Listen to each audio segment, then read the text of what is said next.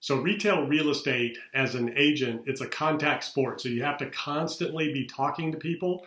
You have to constantly be putting yourself out there, letting people know what's going on in the market, how you can help them, and providing intelligence in terms of house values, inventory levels, buyers, sellers, things like that, as well as becoming an expert on the area. So you want to make sure that you do education-based thought leadership marketing. You want to create videos on your community, on your area, on the market analysis. You know, how many houses are on the market, how many are under contract, how many have sold, what are the days on market, list price to sale price, all those types of things. And you also want to spotlight your community, especially right now with what's going on in the COVID-19 era.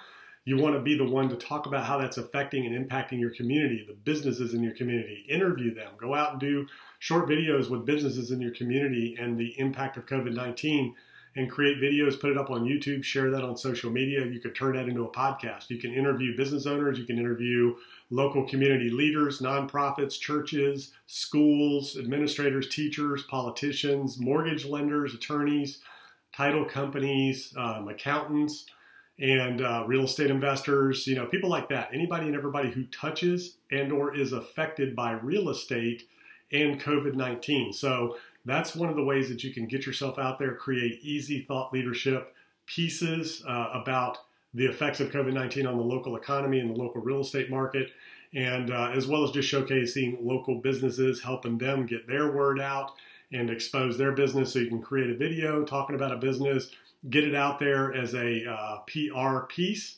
and help them get their message in front of potential customers. They can share it with their database, and you can share it with yours.